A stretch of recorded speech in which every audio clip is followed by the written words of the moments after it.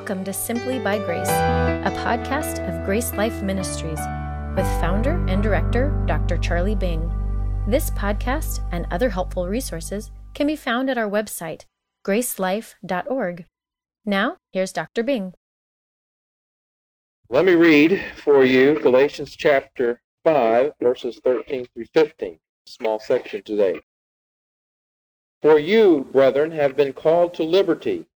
Only do not use liberty as an opportunity for the flesh, but through love serve one another. For all the law is fulfilled in one word, even in this, you shall love your neighbor as yourself. But if you bite and devour one another, beware lest you be consumed by one another. Let's just ask God's blessing on our study together today. Now, Father, we bow before this important word of yours. We know that it is one of the greatest commands that you have given us. And we trust, Lord, that we'll not only find the understanding, but the motivation to live up to what you want us to do from this text today. Bless the words of my mouth. Bless the thoughts of each heart today as we study your word together. In Jesus' name I pray. Amen.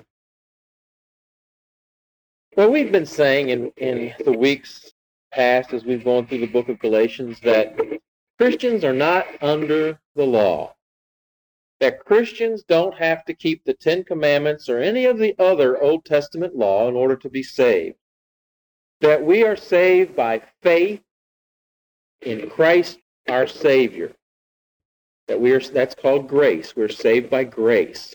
Grace means a free gift, means that it's what God gives us and not what we do for ourselves.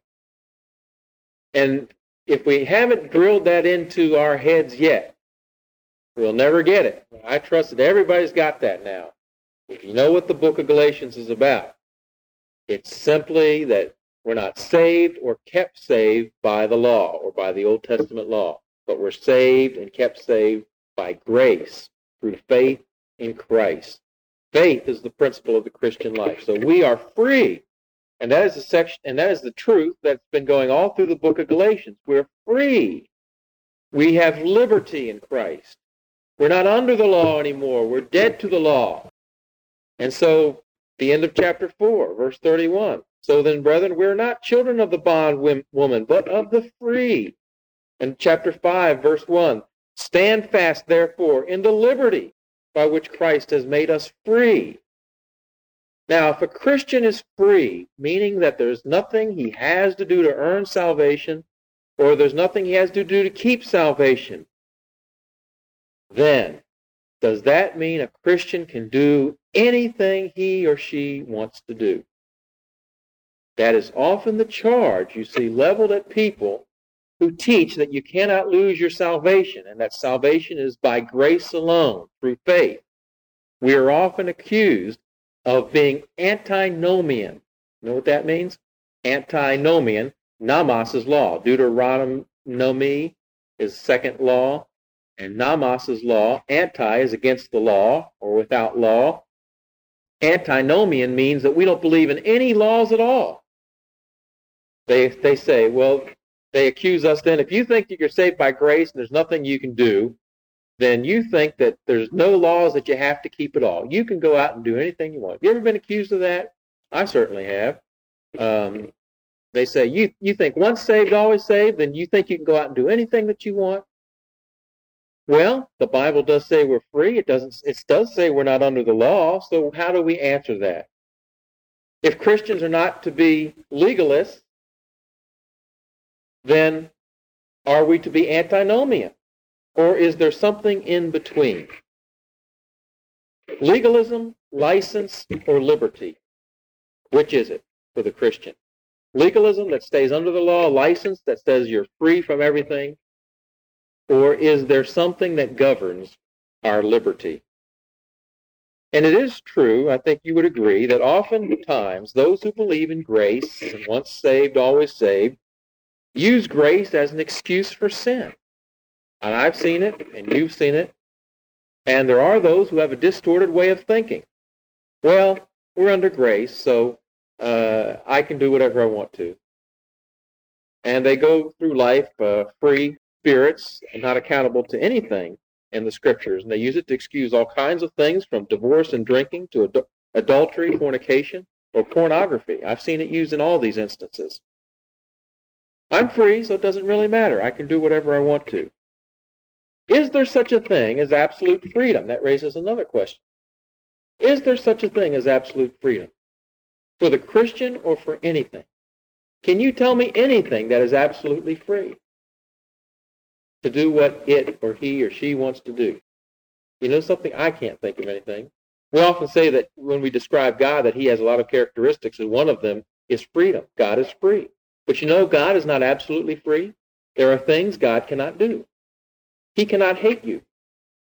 He cannot sin. God cannot break his own laws. He is bound to his own laws and must abide by his own character of who he is, or he wouldn't be God. He can't deny himself, the Scriptures say. So God is not absolutely free. And so it doesn't make sense at all for people to say we're absolutely free. Now in America, we say we're free. We're free people. But we're not absolutely free. There's all kinds of laws that govern us. We're not free from paying our taxes. We're not free to drive through the streets however we want to. We're not free to go and kill our neighbor. There's all kinds of laws that govern how we live, even though we call ourselves a free people. What makes anyone think that in the Christian life we have absolute freedom to do anything that we want to? That's absurd. That's what we're going to see today. We're going to see today that there is a principle that governs our liberty. It's a principle that locks us into the kind of conduct in life God wants us to live. And it's a very important principle. Now, I kind of think that when Paul wrote this letter to the Galatians, that there were some in the church, even though the legalists had come in and said, you have to keep the law, I think there were some in the church who were probably arguing against them. It seems like there was a faction arguing against them, and they were even growing pretty intense in their conflict. Look at verse 15. It says, if you bite and devour one another, beware lest you be consumed by one another. Seems like there was some fighting going on here, like a cat fight. I think that there were probably some in the church who, although most were probably being persuaded by those who were teaching the law, there were some who were probably arguing, no, we're free from the law, we can do anything we want. And so Paul has to write them a word to show them that there is a restriction on the liberty that they have in Christ. He's been arguing for liberty for the first 4 chapters. And now he's going to put the brakes on. And he's going to say, wait a minute, there's something you need to know about this liberty of yours. There are limits to liberty. Now the first thing we see in chapter 5, verse 13, the first part of the verse, is that liberty can be perverted by license. Liberty can be perverted by license. License meaning a presumptuous type of attitude that we can do whatever we want to. Licentious means that somebody that's just reckless and has no restraints. But liberty can be perverted by this kind of attitude, this attitude of license. Look at verse 13. It says, you, brethren, have been called to liberty. Who takes the initiative in our liberty? Who gives us liberty? I think we get a tip there in this word called. You've been called. God has called us to liberty. It's a gift from him. It's a privilege from him. It's something that comes from above. And so liberty is a privilege. And it's a privilege from God. I think it was President Dwight Eisenhower, when he was president, said, a people who values its privileges over its principles will soon lose both. And so we do have a privilege of being free from the law. But unless that is restricted by principles, it will become a perversion of what God wants us to do. And a good illustration of this, if we had the time, we could go back and study the argument of 1 Corinthians chapter 10. And in that chapter, Paul is arguing in chapter 9. In chapter 8, he goes on to argue that, look, there's freedom in Christ, but you can't just do anything you want to. Some of you shouldn't eat meat if it offends your brother. Chapter 9, he says, look at me. I'm an apostle, and I gave up my right to earn a salary from you. He says, I gave that up. So sometimes freedom means giving up rights, not just claiming all the rights you can. And then in chapter 10, he uses old Israel as an example and says, see, Israel was in the wilderness, And they were a privileged people of God. And yet they fell and died by the thousands to plagues and serpent bites, and they died in the wilderness because they abused their privileges as God's people. That's the argument of 1 Corinthians 8 through 10, and we don't have time to develop that. The point is simply that if you pervert your liberty with license, you will become, again, in bondage, but in a bondage to sin and the penalties of sin. So you're called by God, meaning that it's a privilege from God, but like any privilege, liberty has its restrictions. It has its restrictions. There's no such thing as absolute freedom. And we'd be good to learn that, and to teach that, to preach that. And so the liberty that God gives us is not a license to sin, not a license to do whatever we want, but it's a license, we should say, to do whatever God wants us to do. It's a freedom not to do what we want to do, but a freedom to serve God. And yet there are some who could be Christians who actually do teach that we can do whatever we want. And I see different versions of it now and then, here and there in print or on television. There's a well-known TV preacher that you've probably encountered if you've ever had insomnia. And he sits there and smokes a cigar while he wears funny hats while he teaches the Bible.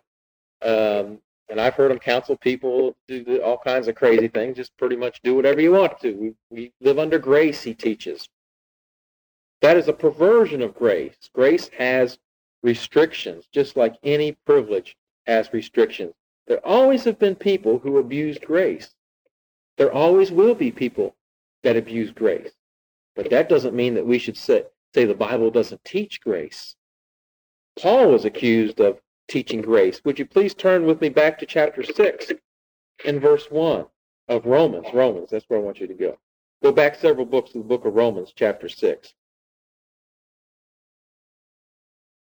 And in Romans chapters 3 through 5, he's been arguing that you're saved by grace through faith. There's no works involved at all. And he lays himself open to the charge that, are you teaching, Paul, that you can do anything that you want, that you can sin and not even worry about it? Well, look what he says in chapter 6 and verse 1 as he counters this objection. What shall we say then? Shall we continue in sin that grace may abound? Certainly not. Double negative. No way. Emphatic. How shall we who died to sin live any longer in it? So what is it? The objection says, Paul, then you mean you can go and do anything you want? No way. We're dead to sin. Look at verse 15. What then? Shall we sin because we're not under law but under grace? Certainly not. Just because you're under law, it does not follow logically that you are therefore free to do what you want. That's what Paul's saying. That's a wrong conclusion. When someone says to you, you mean once saved, always saved, you believe that, you can go and do whatever you want to? That's a faulty argument, according to Paul. Paul says it doesn't follow. Yes, I'm once saved, always saved, but I'm not free to do whatever I want to. I'm free to do what God wants me to do. So if somebody argues that way, just call them to task for faulty logic. The same argument was used on Paul. The same argument is used on us who believe once saved, always saved.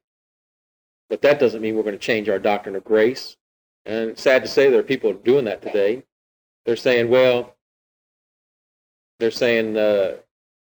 they impose stricter, more restrictions on how a person is saved. You got to do this, you got to do that to be saved. Or if a person sins, well, he never really was a Christian to begin with.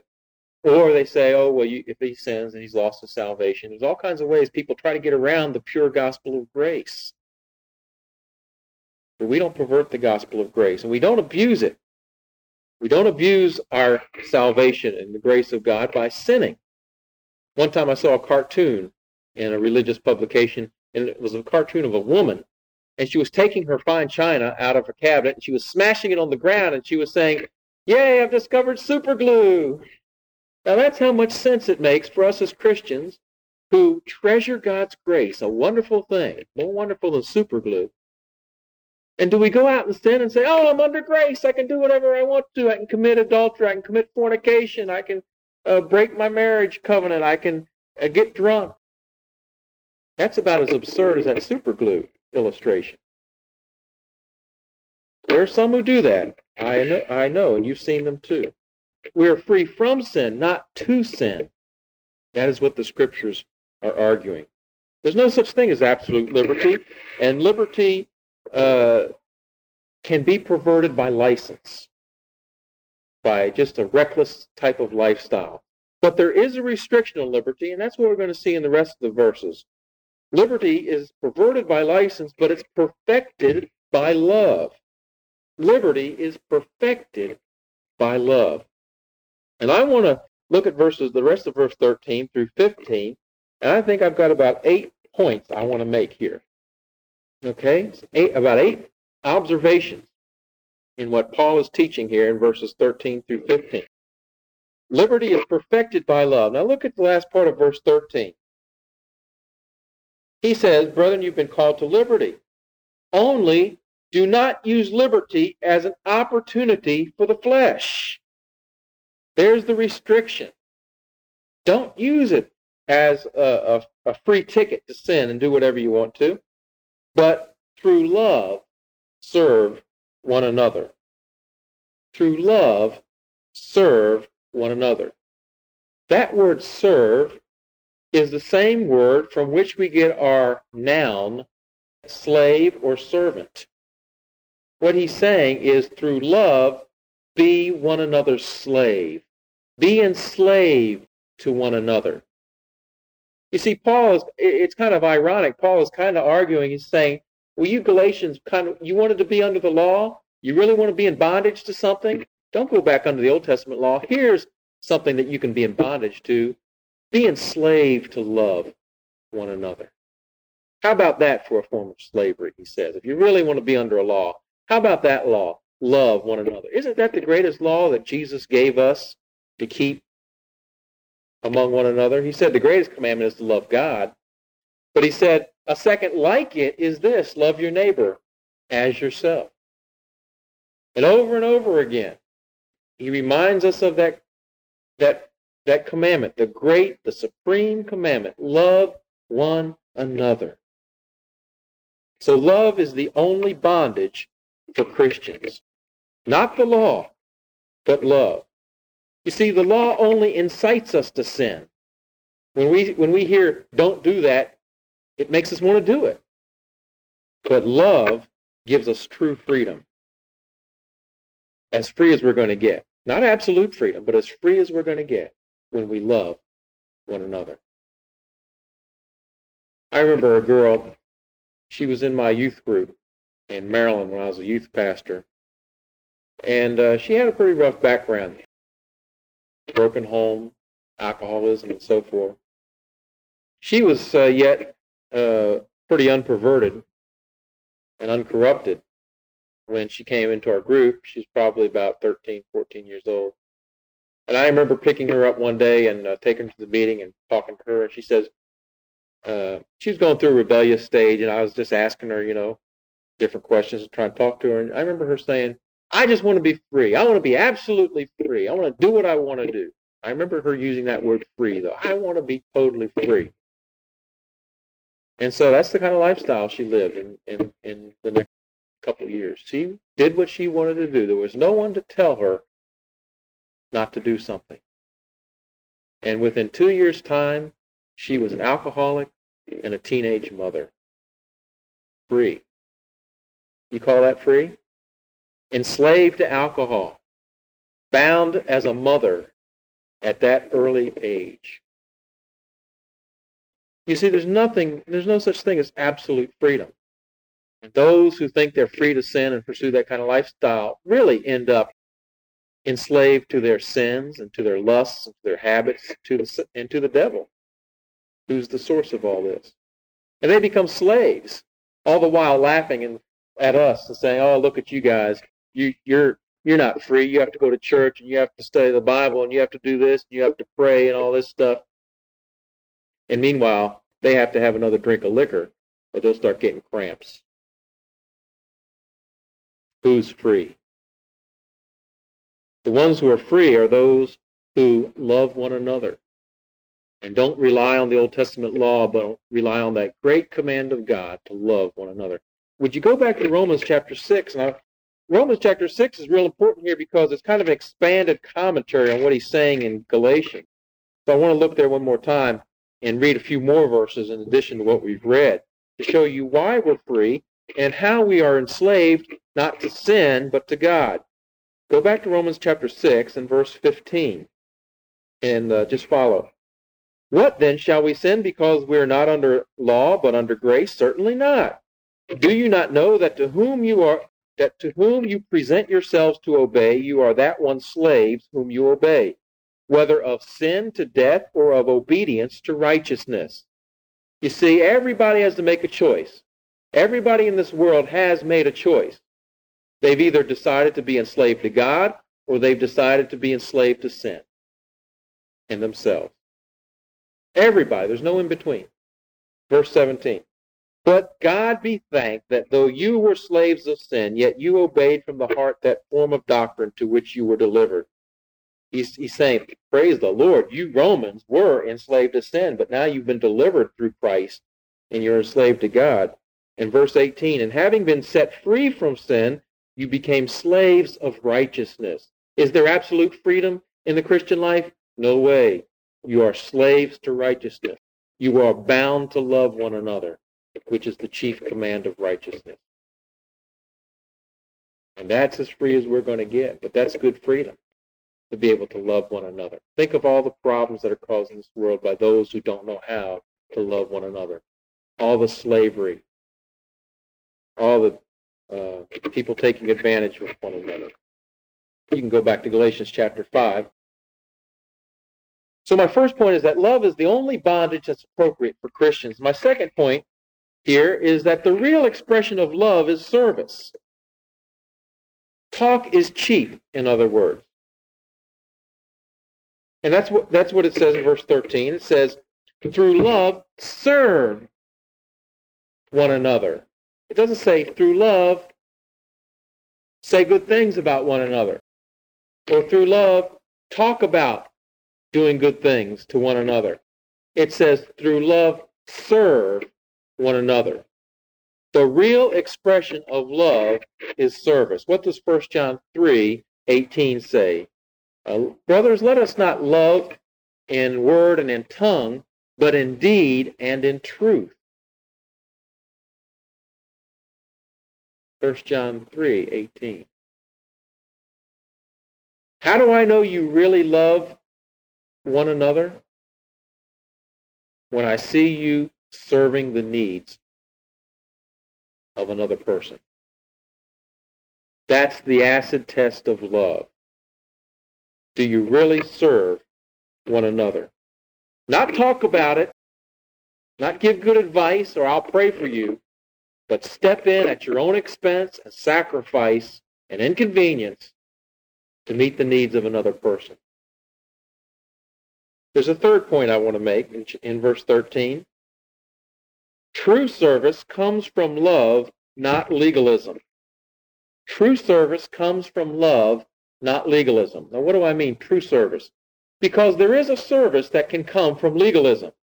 There is a service that Christians can give, which is that comes not from love, but is motivated more by the sense of, I better do this for this church, or I better do this for this person because that's what's expected of me, or because I need to earn merit with God, and I need to be acceptable to God, so I have to do this. I better teach that Sunday school class so that they'll think I'm spiritual. I better teach that Sunday school class so God will accept me. I better serve as a deacon or God's going to be mad with me. I better go witnessing and knocking on doors today because otherwise God just won't be happy. I won't be doing my Christian duty. You know, there's a lot of that going on. A lot of that going on. And you see a lot of door knocking going on by cults, but there's a lot of Christian groups going out and they knock on doors not for the love of people. They're knocking on doors so that because their preacher expects them to, or somebody else in church expects them to, or because they think God, they're not acceptable to God unless they do. And they've established all kinds of other rules for themselves, like they have to be in church 3-4 times a week or something like that.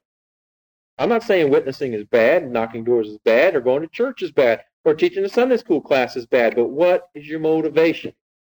True service is motivated by love and not legalism. True service teaches the Sunday school class because there is a love for those kids or adults. And that's the motivation. True witnessing is because you love that person so much that you want something for them more than they want it for themselves, because you don't want to see them go to hell, because you want to see them go to heaven and experience the joys of salvation, because you love that person. That's true service. And anything you do for the church, is it motivated by love or by legalism? True service comes from love. A fourth point. Love can't be exercised in isolation. Again, in verse 13. But through love, serve one another. Now, would you please tell me how boob tube Christians stay home and watch television on Sunday morning can love one another? How do you love one another in your living room when there's nobody else around, watching television? Love can't be exercised in isolation. It has to be exercised in community. That's why the Bible says, don't forsake the assembling of yourselves together. In other words, don't neglect going to church and church meetings.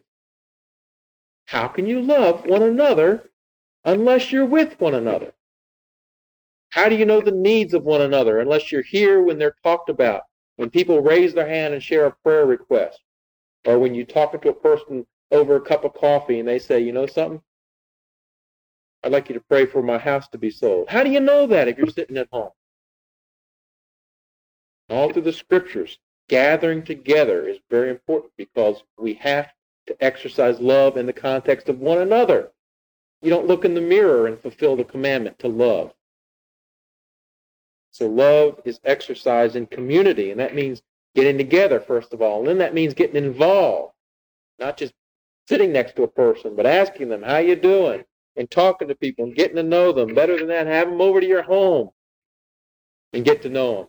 Go out and do something with them. But love can't be exercised in isolation. Well, that's enough points from verse 13. Let's move on to verse 14. Verse 14, we learn a very important principle. Love fulfills the law. And that's the main idea here.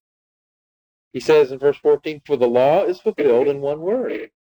Even in this, you shall love your neighbor as yourself. Love fulfills the law. Liberty that's tempered with love won't degenerate into license. Now you see how love works with liberty to keep the law? It all has to do with motivation. And someone who genuinely loves really does end up keeping the law. He really does fulfill the law. It's as if Paul is saying here, look, I know that you're eager to keep the law. Here's a good way to do it. Love one another. Wouldn't you like to just go into some cult that teaches you have to keep the Old Testament law and do this and that? Just go in there and say, hey, you want to keep the law? Love one another. And what does Paul mean? If you really want to fulfill the law, that you'll just love one another. How does that fulfill the law? Well, think about it. Think about the Ten Commandments, the ones that are directed towards interpersonal relationships. You shall not lie, you shall not steal, you shall not commit adultery, you shall not covet. If I love you, would I lie to you? If I love you, would I steal? If I love you, would I commit adultery? No, because that's not right for you. It's not right for me. I'd be hurting my family, etc. If I love you, would I covet something that you have? No, I'd want what's best for you. If I loved you, I'd be glad that you got that new house, new boat, or get to go to Hawaii or won that $1 million lottery. I'd be glad for you if I really did love you. And so when we love one another, we fulfill the law. We keep all of the law. Isn't that beautiful that it can be boiled down to one principle like that? On the horizontal level, on the vertical level, love God, and then love one another. And you keep the law. How simple, how beautiful, how perfect. Love fulfills the law. No wonder that love is the chief command that he's given us. If we love one another, we could do away with probably all the laws that hold our society together as well. Could you imagine you come to an intersection, used to be a four-way intersection, but since they passed the law that you got to love everybody, you come to an intersection and all the cars stop because they're all saying, no, you go first. No, I want you to go first. Right, all day long, we just have to do away with all our laws if we love one another. It'd be a great society, and it'll be like that someday, by the way, in the kingdom. I don't know if that'll make driving easier or not. But love fulfills the law. Make it your aim to love one another, and you won't need to worry about do's and don'ts and keeping the law. What a wonderful truth. And then another principle from verse 14. And it's more of a question I want to pose and then answer. And the question is this. He says, love your neighbor as yourself. And the question is this, that who then is our neighbor? We've got to answer that question if we're going to understand what this verse means. Love your neighbor. Who then is your neighbor? Who do you think of when I say love your neighbor? You may think of someone next door. You may think of someone sitting next to you here. I don't know. We probably all get a different picture, but we're going to answer that question for you today. We're going to start back where the command was first given in Leviticus 19. So go way back in the Old Testament. Genesis, Exodus, Leviticus, third book in the Bible, chapter 19. This is where the command is first given. Leviticus 19, verse 18. He says there, you shall not take vengeance nor bear any grudge against the children of your people. We don't bear grudges, do we? But you shall love your neighbor as yourself. I am the Lord. Who is the neighbor in this verse? Well, it's almost defined very clearly for us. It is. It says, you shall not bear a grudge against the children of your people. That's the Jewish people to whom the law was given. So the Jews. But you shall love your neighbor, your fellow Jew, as yourself. Now, that's a pretty big category there. He's telling the Jews to love one another in the community of Judaism. So to Christians, we could say, well, then that seems to translate into Christianity something like we ought to love each other who belong to Christ. But is that all that he's saying? Let's turn to Luke chapter 10 now, where we'll run across this verse again, love one another, and who's your neighbor. Luke chapter 10, and it's the parable of the Good Samaritan, a familiar story to most of us. And we don't have time to read through it, but let me kind of review it verse by verse. We'll start in verse 25, Luke 10, verse 25. And a lawyer stands up in verse 25 and says, Teacher, what must I do to inherit eternal life? And Jesus says, well, what does the law say? How do you read it? And then he starts to recite all the commandments that you shall love the Lord your God. Well, he's a smart lawyer. Now, what's a lawyer in the New Testament? A lawyer is somebody what was the law? The law was the Old Testament. So a lawyer was someone who knew the Old Testament well. It wasn't a lawyer in the way we think of it. It was a biblical lawyer. He knew the Bible. And so he answered rightly. He said to Jesus, you shall love the Lord your God with all your heart, with all your soul, with all your strength, and with all your mind, and your neighbor as yourself. He was right. Jesus said, what does the law say? And he says, love God and love your neighbor. And then Jesus said to him, you have answered rightly. Do this and you will live. But he wanted to justify himself, and he said to Jesus, who is my neighbor? Evidently, the lawyer wanted to justify himself. Evidently, he felt some guilt because he had not kept the law perfectly. Perhaps he had been very selective about who his neighbors were. And he knew that he was loving some people, but not all people. And so he knew he wasn't loving like he should, and so he said, who is my neighbor? In other words, I can't keep this commandment because I really don't know who my neighbor is. The law didn't tell me who my neighbor was very clearly.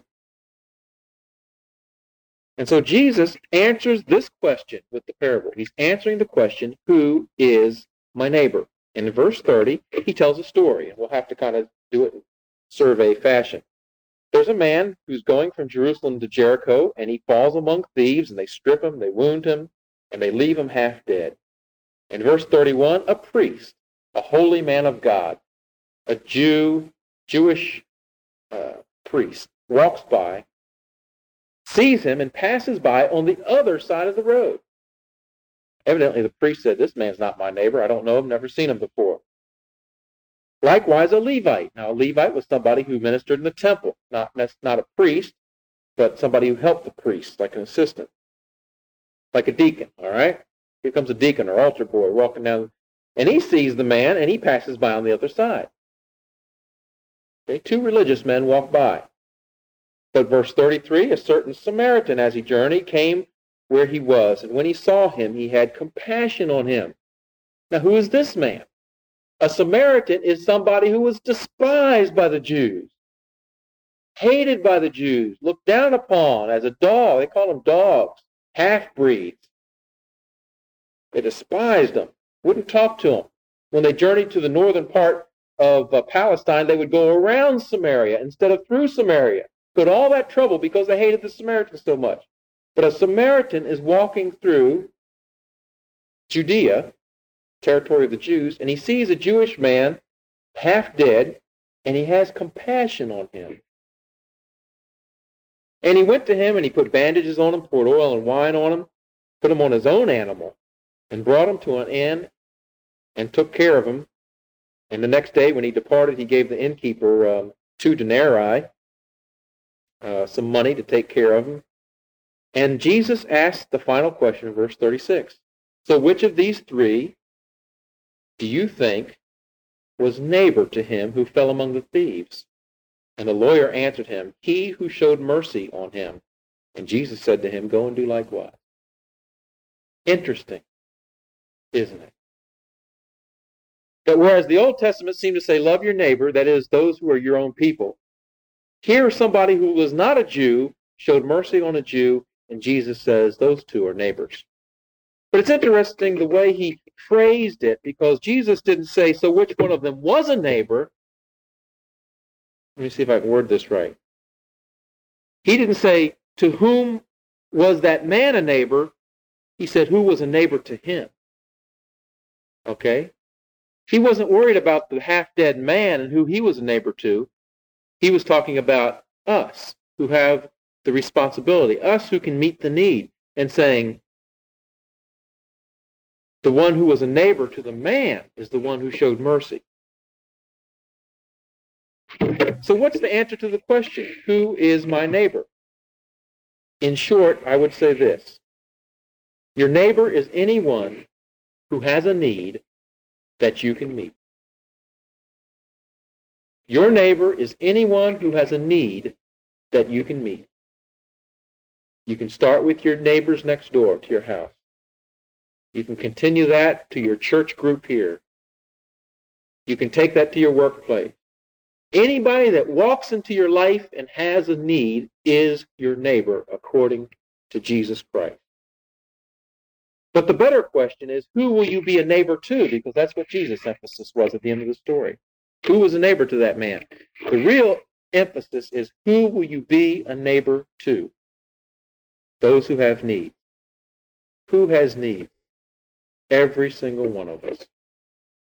Love your neighbor as yourself. Love one another. You're each other's neighbors.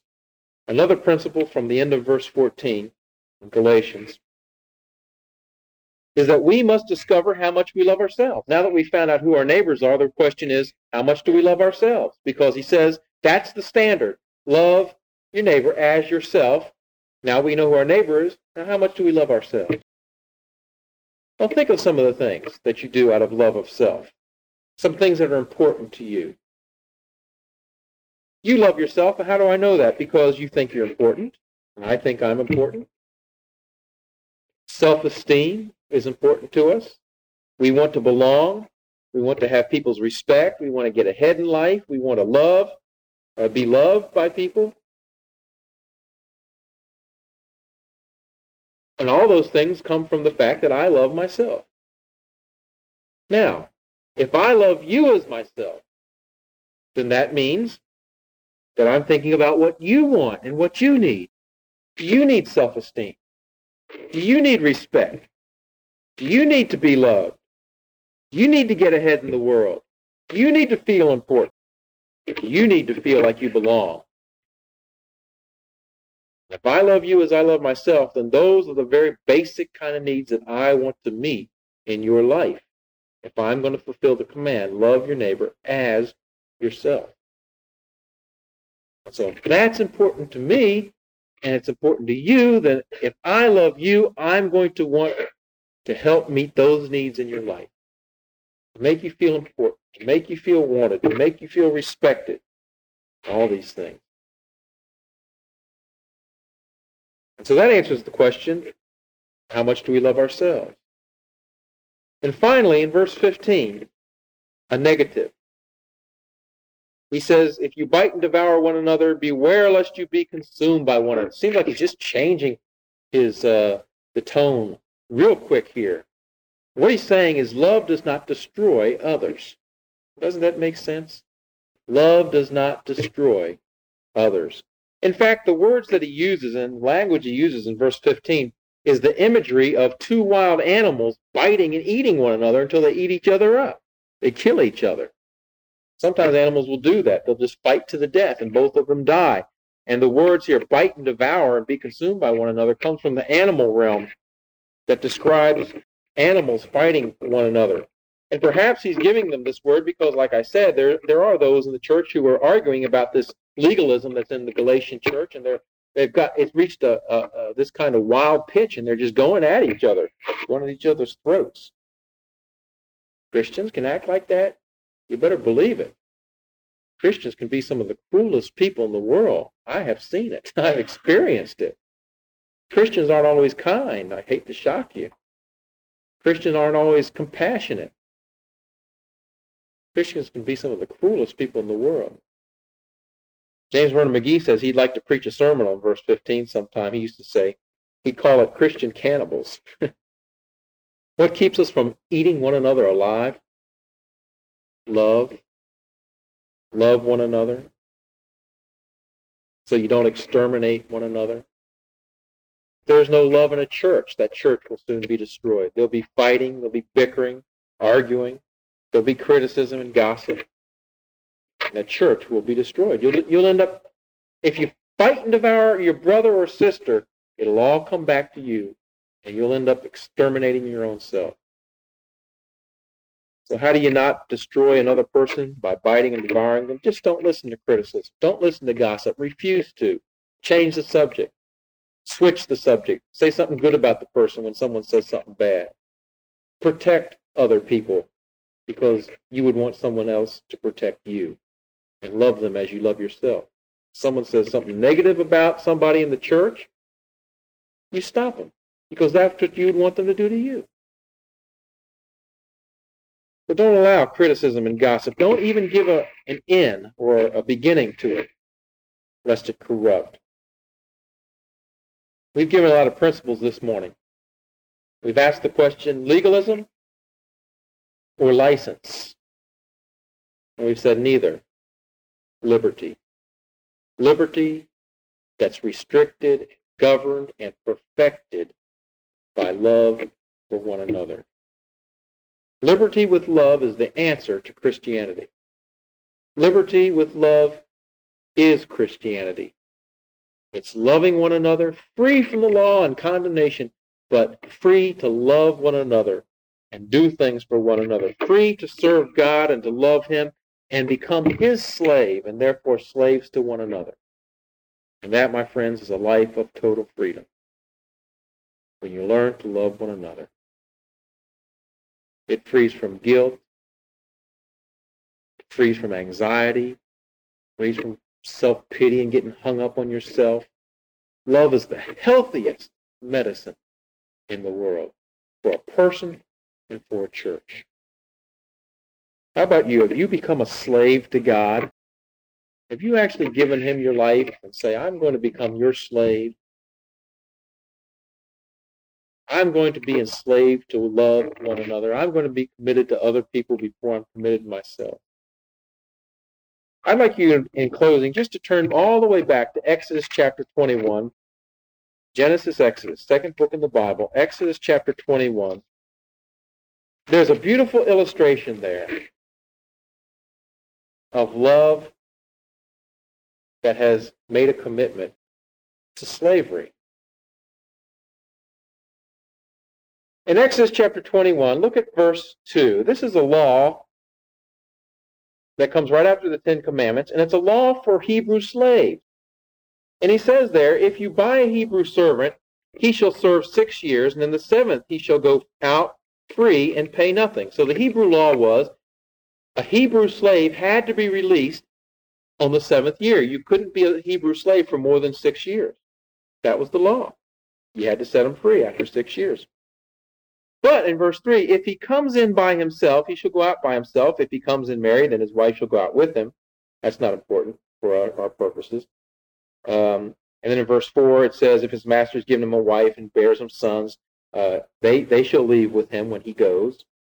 Okay, so, if he's had a family there, he has to take them with him when he leaves on that 7th year. But, verse 5, if the servant plainly says, I love my master, my wife and my children, and I will not go out free, then his master shall bring him to the judges, and he shall also bring him to the door or to the doorpost, and his master shall pierce his ear with an awl, and he shall serve him forever. Isn't that beautiful? What a slave could do is if he loved his master, if he really loved his master, and sometimes those relationships develop, then he would say, I don't want to be free. I want to serve you the rest of my life. And so they'd go before the elders in the city, and they would take his earlobe, and they'd press it up against the door, and they'd take an awl, and they'd push it through the earlobe. And that slave would serve his master the rest of his life, not out of obligation now, but out of freedom and out of love. See, when I was about 16 years old, I got my ear pierced. Back then, it wasn't a cute little thing to do like so many are doing today. So many guys are doing today. It was a pretty radical and rebellious thing to do, and that's why I did it. And I proudly wore a cross in my ear as a sign of my rebellion for a number of years. The hole's never closed up. In fact, today, now and then I'll test it on Karen's earrings. I'm always hoping it closes up, but it won't close up. It just stays open, and I've got a pierced ear the rest of my life. So I've learned to turn lemons into lemonade. And sometimes some of the scars that we get before we know Christ can stay with us the rest of our lives. And I've learned to turn this scar into something positive because I tell people that it just shows that I'm God's slave, that I serve a new master now for the rest of my life. If it's not going to go away and I'm going to have a pierced ear, then it's going to symbolize what Exodus chapter 21 teaches. I've made that commitment, and I try to live up to it best I can. I'm not perfect. How about you? Can we have an ear-piercing ceremony after the service? Have you made that commitment to love God and to be enslaved to Him and to love one another as yourself? Thank you for listening. For more resources, or to help spread the message of God's life-changing grace, visit our website at gracelife.org. We'd love to hear from you. Send us a message at simplybygrace@gracelife.org. See you next time.